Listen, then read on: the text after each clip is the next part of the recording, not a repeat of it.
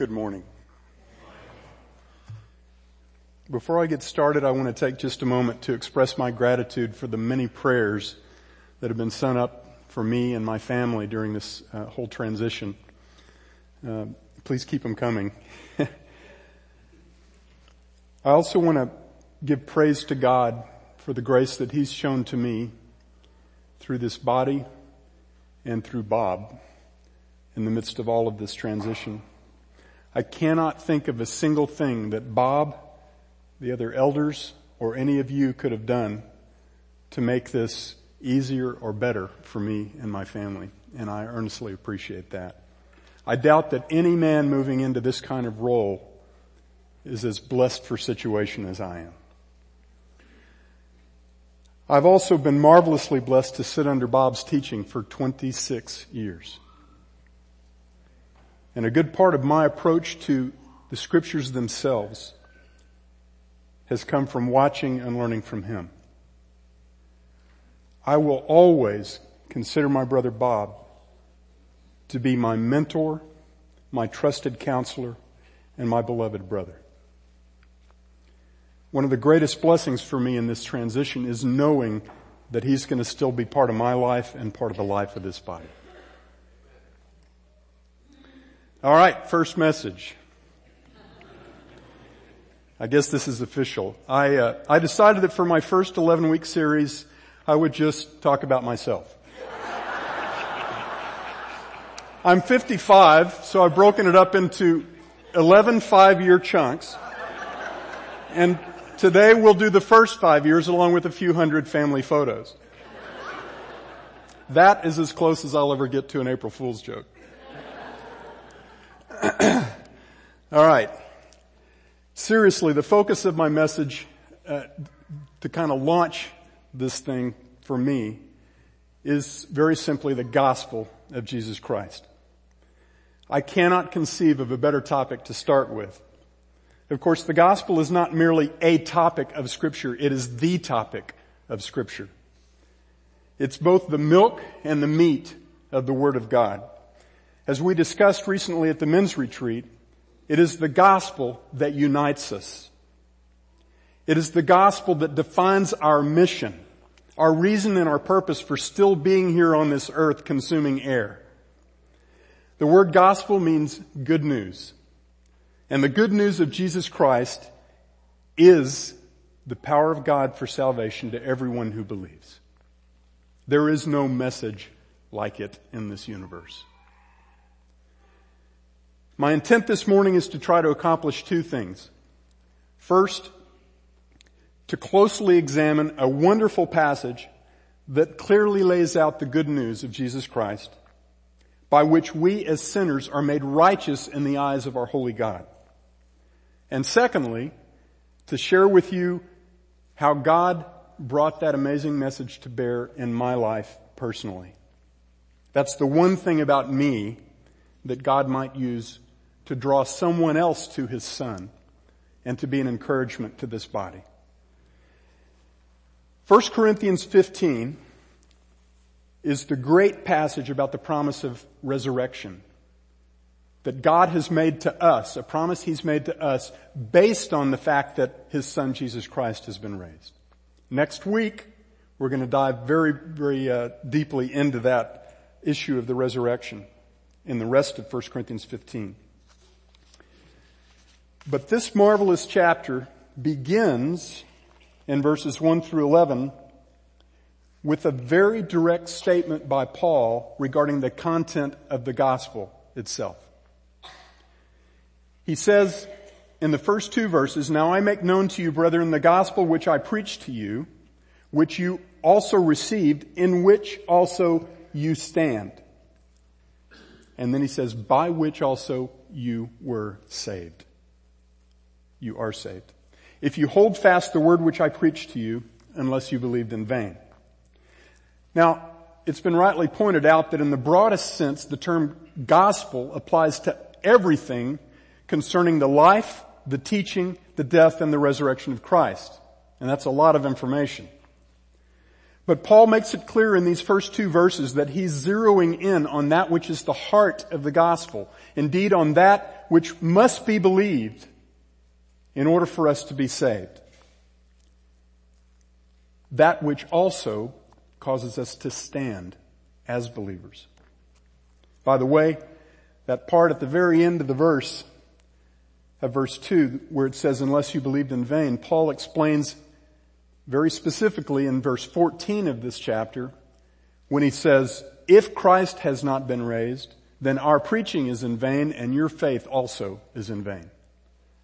But as we'll see this morning, he takes that possibility and he shoots it completely down. And he makes it clear that there is no such possibility. In verses 3 through 8, after he says that the gospel is that which saves and causes us to stand, he drills down and he explains what that message is. And he does so by presenting 4 that clauses. You see the word that underlined 4 times up there. And he presents 4 propositions, saying first that this is the message which is of first importance. Here are those 4 propositions. First, that Christ died for our sins according to the Scriptures. Second, that he was buried. Third, that he was raised on the 3rd day according to the Scriptures. And finally, that he appeared to a bunch of people. To Cephas, that's Peter, then to the 12, and then to more than 500 people, most of whom Paul says were still alive at the time that he wrote this epistle. And lastly, he appeared, Paul says, to Paul, as if to one untimely born. Now, you'll see on the first and third propositions, if you go back to the verse, that he points out that these things are according to the Scriptures. And I've kind of put a highlight here on the first and third proposition. But I want to point out that as I see it, all 3 of those first ones he's saying are according to the Scriptures. The second and third are really one verse, one point, that Christ was buried and was raised, according to the Scriptures. Now why is that important? Well, Paul is saying that these first 3 declarations about Jesus, that he died for our sins, that he was buried, and that he was raised from the dead on the 3rd day, have a precedent in Scripture already. That God has already spoken about these things. And indeed, it certainly could be argued that when Paul uses the term Scriptures here, he's referring to the Old Testament primarily. That which was already received and circulated among the church. The last of the 4 propositions, Paul says, is based on his own witness, as well as the witness of many others, including apostles and a multitude of more than 500 people who saw the resurrected Christ all at one time. If we look at these 4 propositions, we find the heart of the good news concerning Jesus Christ. This is the message you must know and believe in order to stand righteous, acceptable in the eyes of God. So hopefully we're all paying attention to what God is presenting here through Paul. First thing I want you to see is in Paul's first declaration about what's of first importance, and it is the first word of the first point, and that word is Christ. He says that Christ died for our sins according to the Scriptures. Now that's not Jesus' last name. It is the New Testament equivalent of the Old Testament term Messiah, Mashiach, the anointed one of God. And it is a term that is absolutely loaded with significance. In John chapter 1, when Andrew, the brother of, hang on, let me move. Yeah, I've already passed that one. When Andrew, the brother of Simon Peter, met Jesus for the first time, Andrew had been a follower of John the Baptist. And when John the Baptist the second time saw Jesus approaching, he said, "Behold the Lamb of God." And Andrew, after spending some time then with the Lord, went to his brother, Simon Peter, and he said, "Peter, we'd found the Messiah. We'd found the Messiah." It's an Old Testament term. And then the text adds, which translated means Christ. Christ is the New Testament equivalent of Messiah in the Old Testament. So what does that mean? Well, the Jews of Jesus' day understood very well what the term Messiah meant and what the term Christ meant, even though most of them refused to acknowledge that it applied to Jesus. The Christ, the Messiah, is the one whose coming had been promised through the Old Testament prophets from generation to generation. In Psalm chapter 2, a powerful messianic psalm of David, written 1,000 years before Jesus came, it says that the nations, the kingdoms of the earth would oppose the one that God called his anointed. And the word for anointed there is Messiah.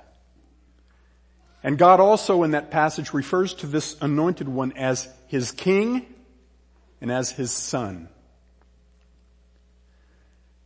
In Isaiah chapter 9 verses 6 and 7, the prophet tells us that this promised one would be the descendant of David, who would come to us as a child and who would one day reign over the entire earth in perfect righteousness and justice. Micah, another prophet, said that this promised one would be born in Bethlehem, the city of David. And he said that his goings forth were from eternity past. Now, that's not something you say about a human king, a typical king. This one who was promised has existed forever. Now, all of these prophecies that we've just looked at were made hundreds of years before Jesus, some of them almost 1,000 years before Jesus came down from heaven, took on flesh, lived a sinless life, was crucified, buried, and resurrected. Jesus is the Christ. According to the scriptures that have been presented through the prophets for ages before Jesus came to the earth, he is the promised Messiah, the Son of God, the Son of David. He is fully God, fully man. He is the King of Kings, and he's the one through whom redemption, salvation is given. All of those things are already presented, even before Christ came in the flesh. The second point in that first proposition, the first is he's the Christ. The second is that he died for our sins. Now for me, that particular declaration completely eluded me until God took the blinders off my eyes.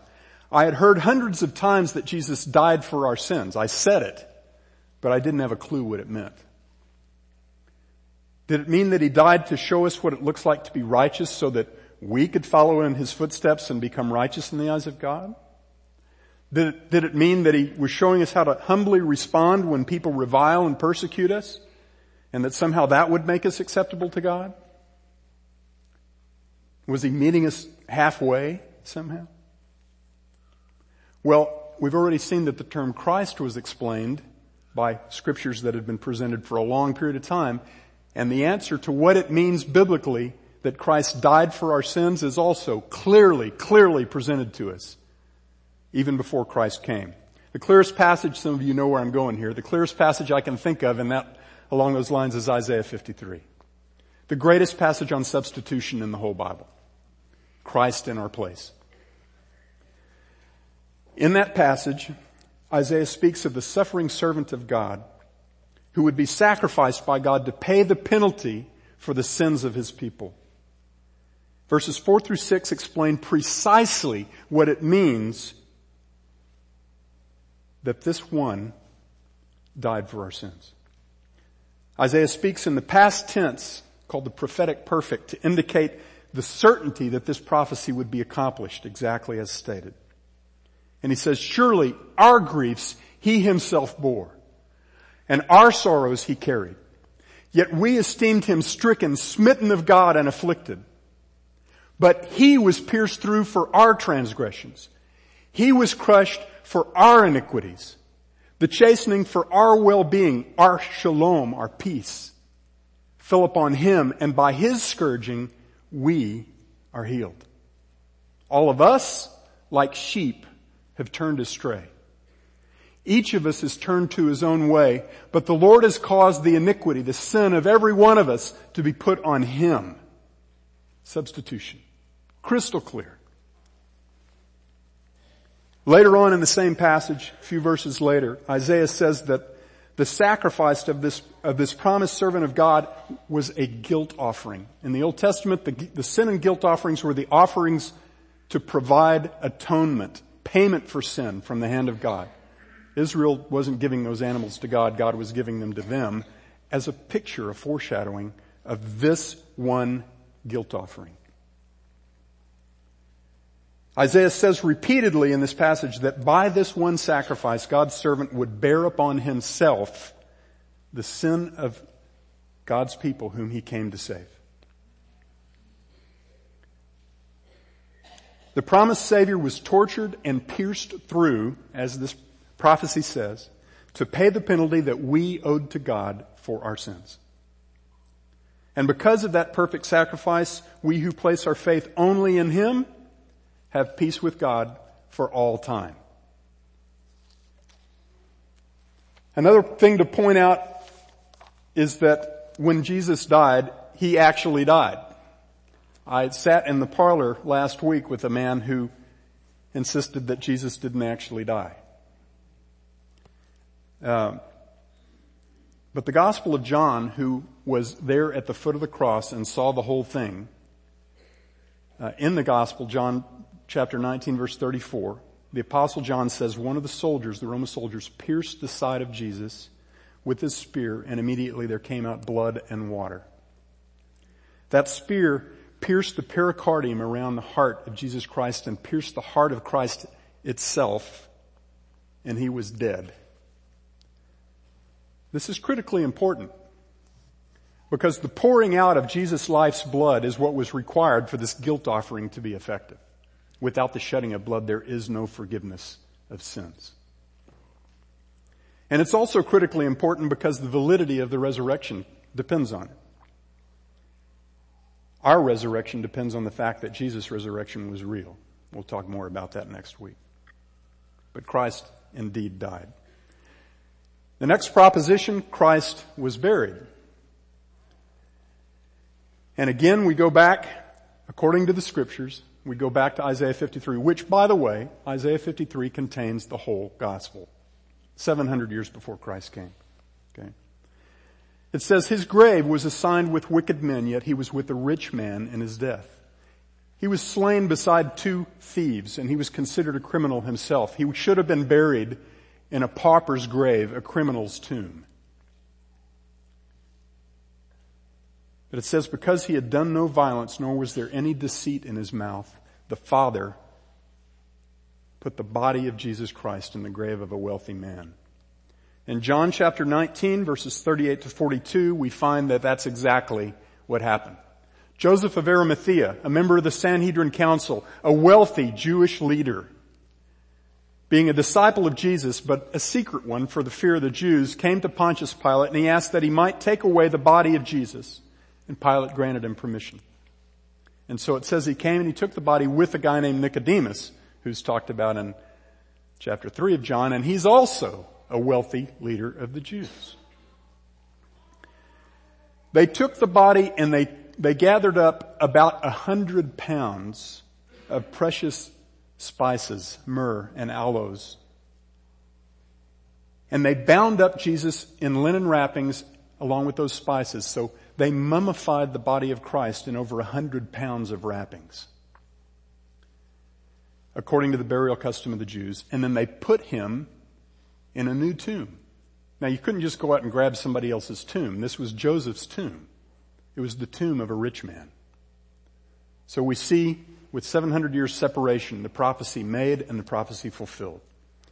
These things are all according to the scriptures. And Christ was raised on the third day. Again, the resurrection of the Christ was promised through the prophets long before it came to pass. And once again, I take you back to Isaiah 53. Look at what this says. This is after it says that Jesus was sacrificed in our place, that he was our substitute. It says, the Lord was pleased to crush him, putting him to grief, if he would render himself as a guilt offering. And again, the guilt offering has to die. And then it says, he will see his offspring. Jesus would have descendants, spiritual descendants. He, the Father, will prolong his days, and the good pleasure of the Lord will prosper in his hand. And then it says a little later, I, the Father, will allot to him, my servant, a portion with the great, and he will divide the booty, the spoils, with the strong. Why? Because he poured out himself to death. Now how can that happen if Jesus did not live after his death? It can't. This is a prophecy of the resurrection.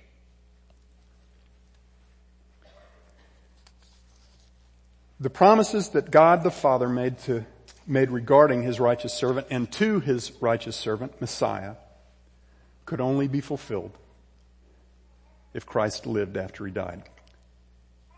In the book of Acts, Peter and then a little later, Paul, both refer back to Psalm 16, another Davidic psalm. And they say that that psalm prophesies the resurrection of Jesus Christ. Now, I don't know about you, but if I were someone who didn't understand what the Bible was about and I saw these things, it would get my attention. That God, long before Jesus came, told what he was going to accomplish and gave all kinds of detail about how he would accomplish it. In Acts chapter 2, Peter speaks to a multitude of people gathered at Jerusalem on the day of Pentecost. And he says, and by the way, this was read this morning by my brother John Feltz, men of Israel, listen to these words. Jesus the Nazarene, a man attested to you by God with miracles and wonders and signs which God performed through him in your midst, just as you yourselves know. This man, delivered up by the predetermined plan and foreknowledge of God, you nailed to a cross by the hands of godless men, and you put him to death. And God raised him up again, putting an end to the agony of death, since it was impossible for him to be held in its power. And then he goes back to Psalm 16. He says, David, King David, says of this one, of Jesus, and look at what he says, thou wilt not abandon my soul to Hades, nor allow thy Holy One to undergo decay. He says,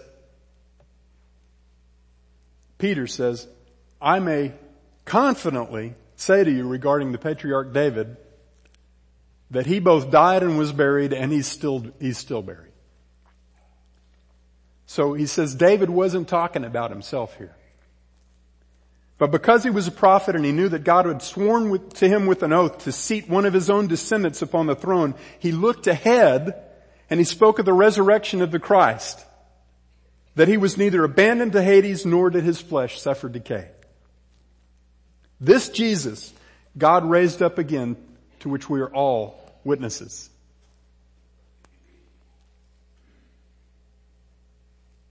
Jesus Christ was raised, and the resurrected Christ was seen by many. Again, no small point. After he was raised, Jesus appeared to a multitude. First, it says, including Cephas, that's another name for Peter, then to the 12, then to more than 500 people at one time.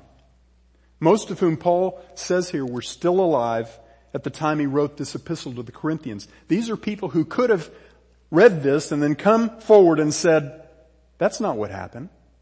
But instead, not only was there no one denying this, many of these people, the early saints, went to their deaths insisting that the resurrected Christ had been witnessed by them. Indeed, the people that Paul names here, Peter and James, they died for that declaration, as did he. Acts 1 says that, and I'm sorry I missed that slide, but Acts 1 said that he appeared over a period of more than 40 days. Or a period of 40 days. speaking of the things concerning the kingdom of God. So this wasn't just happened real fast and then it was over. Now, why did Paul make such a huge issue out of the fact that Jesus' resurrection was witnessed by so many? In fact, that declaration gets more real estate here in the print than any of the other things that he's just said.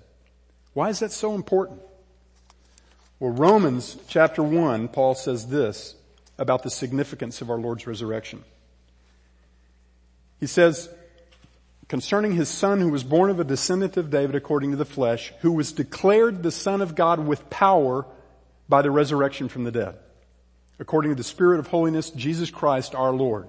There's a lot in that statement, but what he's saying is that the resurrection is the proof that Jesus is who he claimed to be.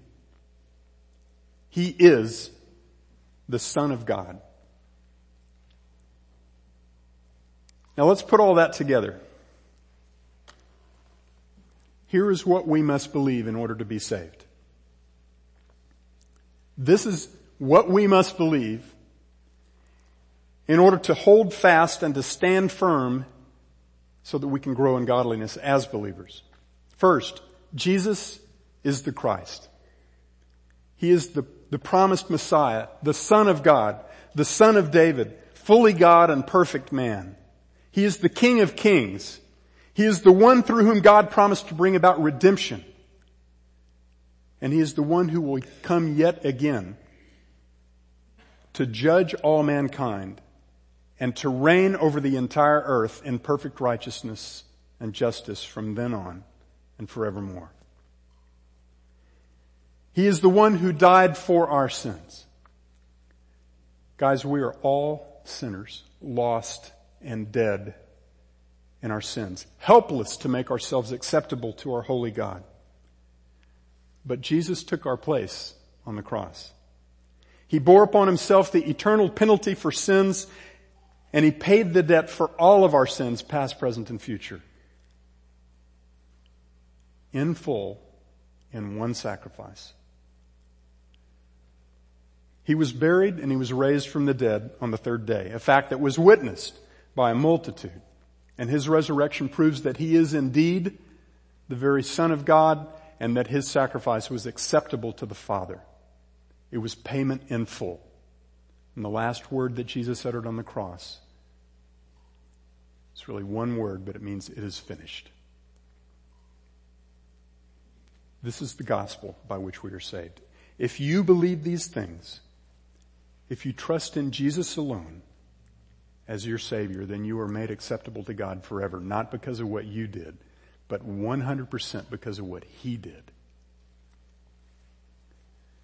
I want to share a bit of my own story with you based on all that we've just seen. And this is, the first thing was of first importance. This is of far less importance, but hopefully useful to God. I've been very blessed over the years to hear how his story unfolded in many of your lives. And so I pray that in the same way, sharing these things with you, how he worked his miracle of redemption in my life might give you even more cause to praise him.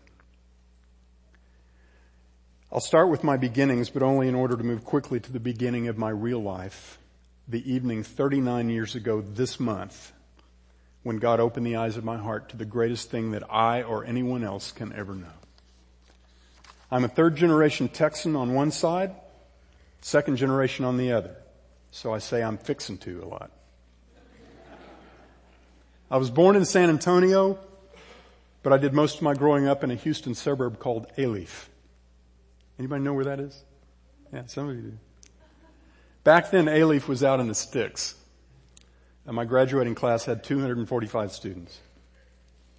I was a very earnest kid. Serious. I was a religious kid. I was in a church where most of the Sunday service came straight out of a liturgy book that was not the Bible.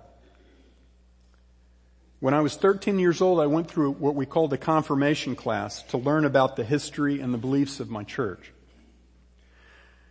Toward the end of that year-long class, the vicar, the guy that was teaching it, asked all these kids a question. He said, "What is it that you want most in life?" And the answers that he got were all over the map. Some of the kids said they wanted to be successful in business. Some said that they wanted to find a great husband or wife. One kid said he just wanted to have fun. And I'm sure the vicar was real encouraged by that. I simply said, when he got to me, that I wanted to know how to really be acceptable to God. And to my surprise, he looked dumbfounded for a moment. And then after a few seconds, he responded by saying, well, we all do the best we can to do as God tells us, and we hope we get it right.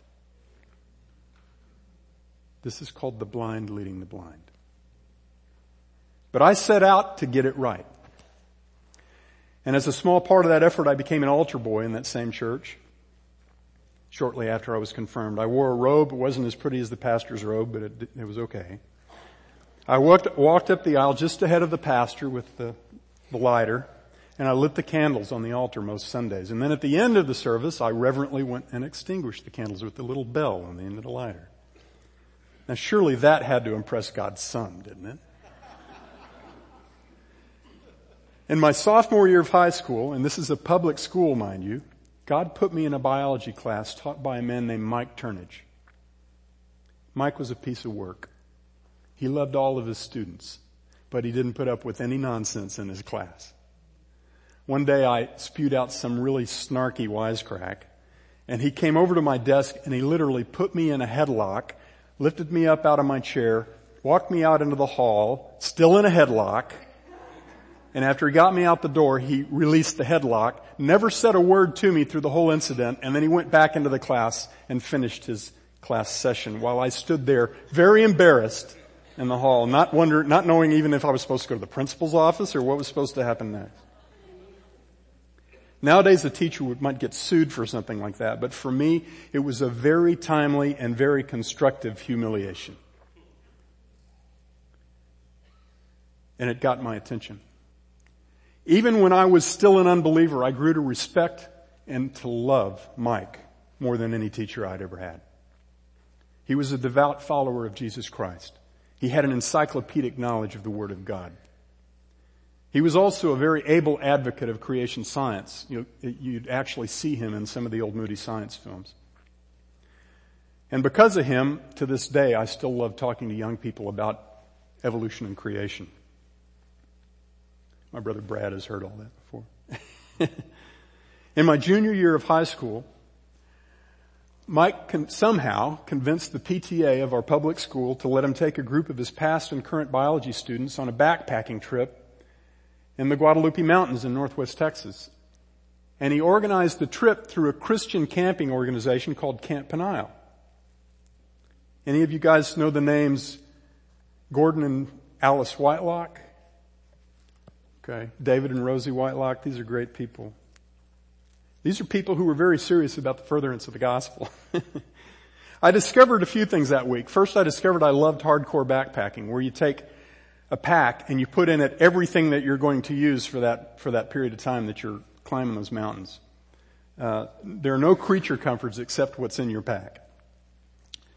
I heard the gospel several times during that trip from people who had my attention because of the quality of their lives and because of their obvious love for me.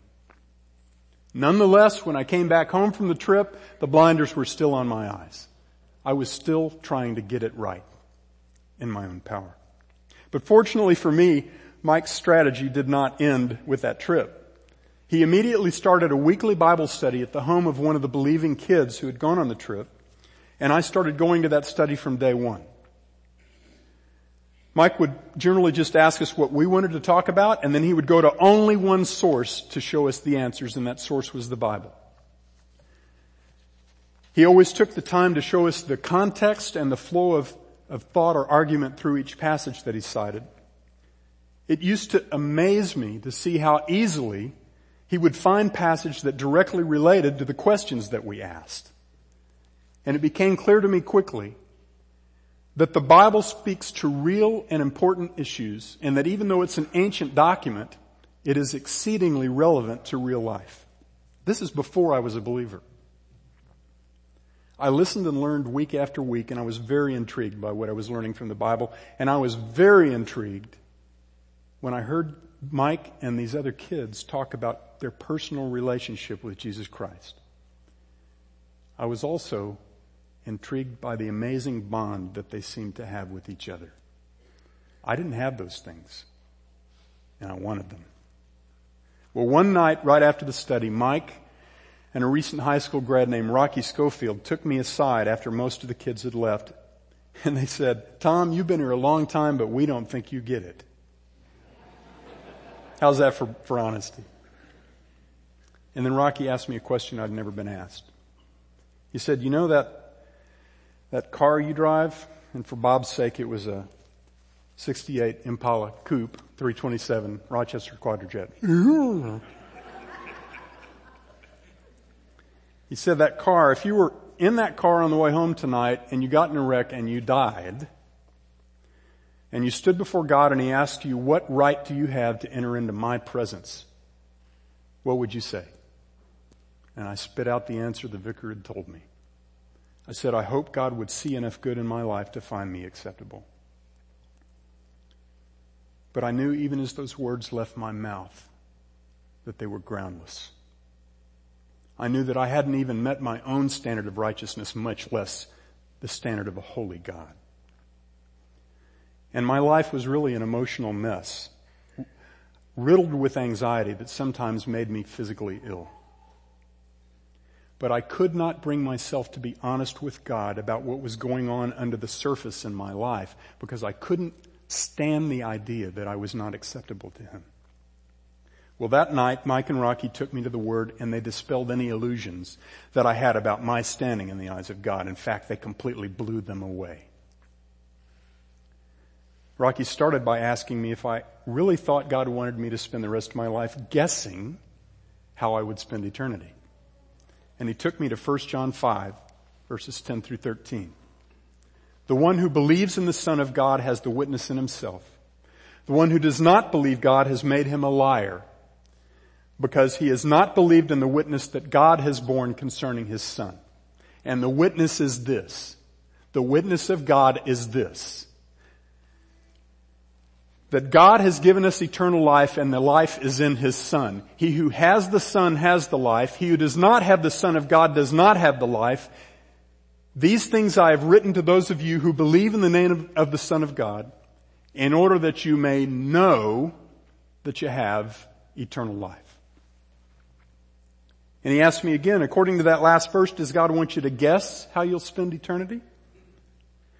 And I looked at it and I said, well, it looks like it says we're supposed to know. And then he said, and who does it say is supposed to know?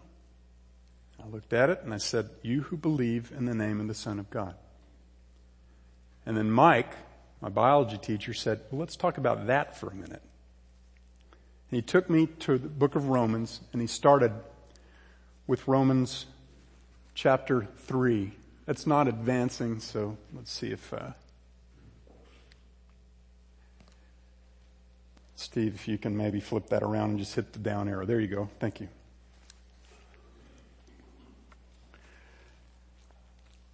In this passage, if you look at some of the highlighted content, it says in very, very clear terms, all are under sin.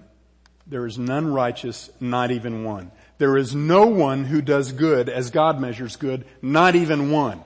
There is no one who even seeks after God as He must be sought.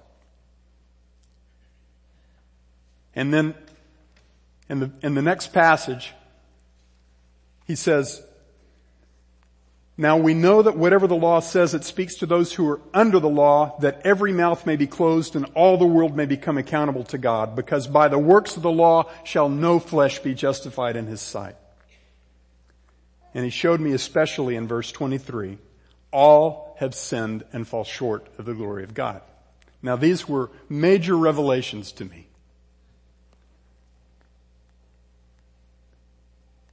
And then he took me to Romans 6:23. And he showed me the first half. For the wages of sin is death. And what are wages? It's what you earn, right? And he said it's not just physical death. He said, throughout Scripture, ever since Adam and Eve first sinned, the death that we have earned by our sin is an eternal spiritual death. It is condemnation, separation from the presence of God and from the glory of His power forever. Wow. We may not like that, but that is exactly what God's Word declares.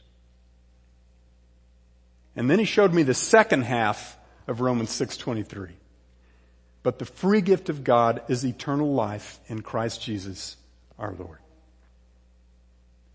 I later came to the conclusion that the two most important commas in the universe are the ones between Romans 3:23 and 24. Go to that next one there, Steve. I put it up there. You can barely see the highlighting in the middle, but those are the commas, red and blue. All have sinned and fall short of the glory of God, comma, being justified as a gift by His grace through the redemption which is in Christ Jesus. For the wages of sin is death, comma, but the free gift of God is eternal life in Christ Jesus our Lord. That is amazing. God presents us with a free gift that's the exact opposite of what He tells us we deserve. We've earned eternal death, but for us who believe in Jesus Christ, He grants eternal life. He makes it really pretty simple. They also showed me John 3:16, which I already knew. In fact, I had it memorized, but I had never seen it. God so loved the world, He loved the world in this way, I learned that from Bob, that He gave His only begotten Son so that whoever believes in Him should not perish, but have eternal life. And finally, He showed me John 5:24. Truly, truly, I say to you, whoever hears my words and believes Him who sent me has eternal life and does not come into judgment, but has already passed out of death and into life. Is that cool? They asked me what I thought about all of that. And I said simply, this is the truth. They asked me if I would take God at His word, if I would trust only in His Son to make me right with Him. And in today's parlance, I was thinking, that's so 30 seconds ago. Because I already had. God had taken the blinders off of my eyes as I was reading these passages with them. And I didn't merely think these things were true, I knew them to be true. They asked me to pray and tell God what I thought about all of it, and I did. They didn't put words in my mouth, they just asked me to tell God what I thought. I wasn't on any kind of emotional high that evening, even though it sometimes makes me emotional to talk about it now. I just had a very sober realization, indeed a certainty, that this was the truth. It was the first thing I had ever heard, and it is the only thing I will ever hear that allows me to be honest with God about the darkness of the sin in my heart and about His holiness. I knew without a doubt that I no longer had to pretend I was someone I am not. I knew without a doubt that Jesus Christ had paid the penalty for my sin that I could never, ever pay. I knew without a doubt that He had given me eternal life. And you know what? I knew those things more certainly than I knew that the sun would rise the next morning.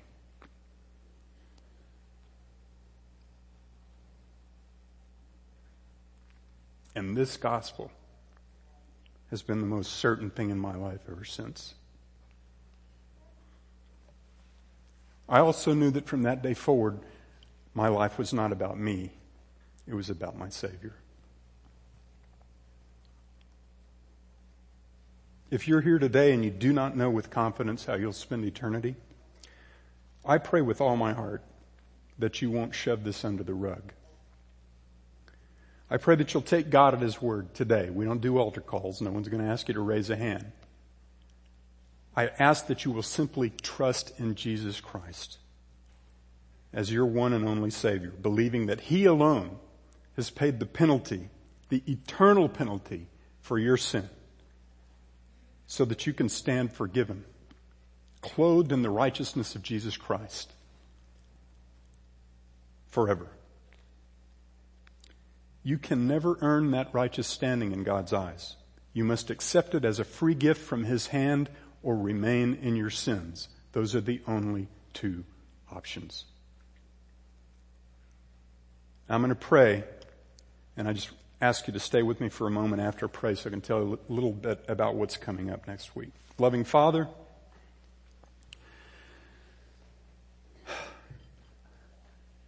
I cannot begin to say thank you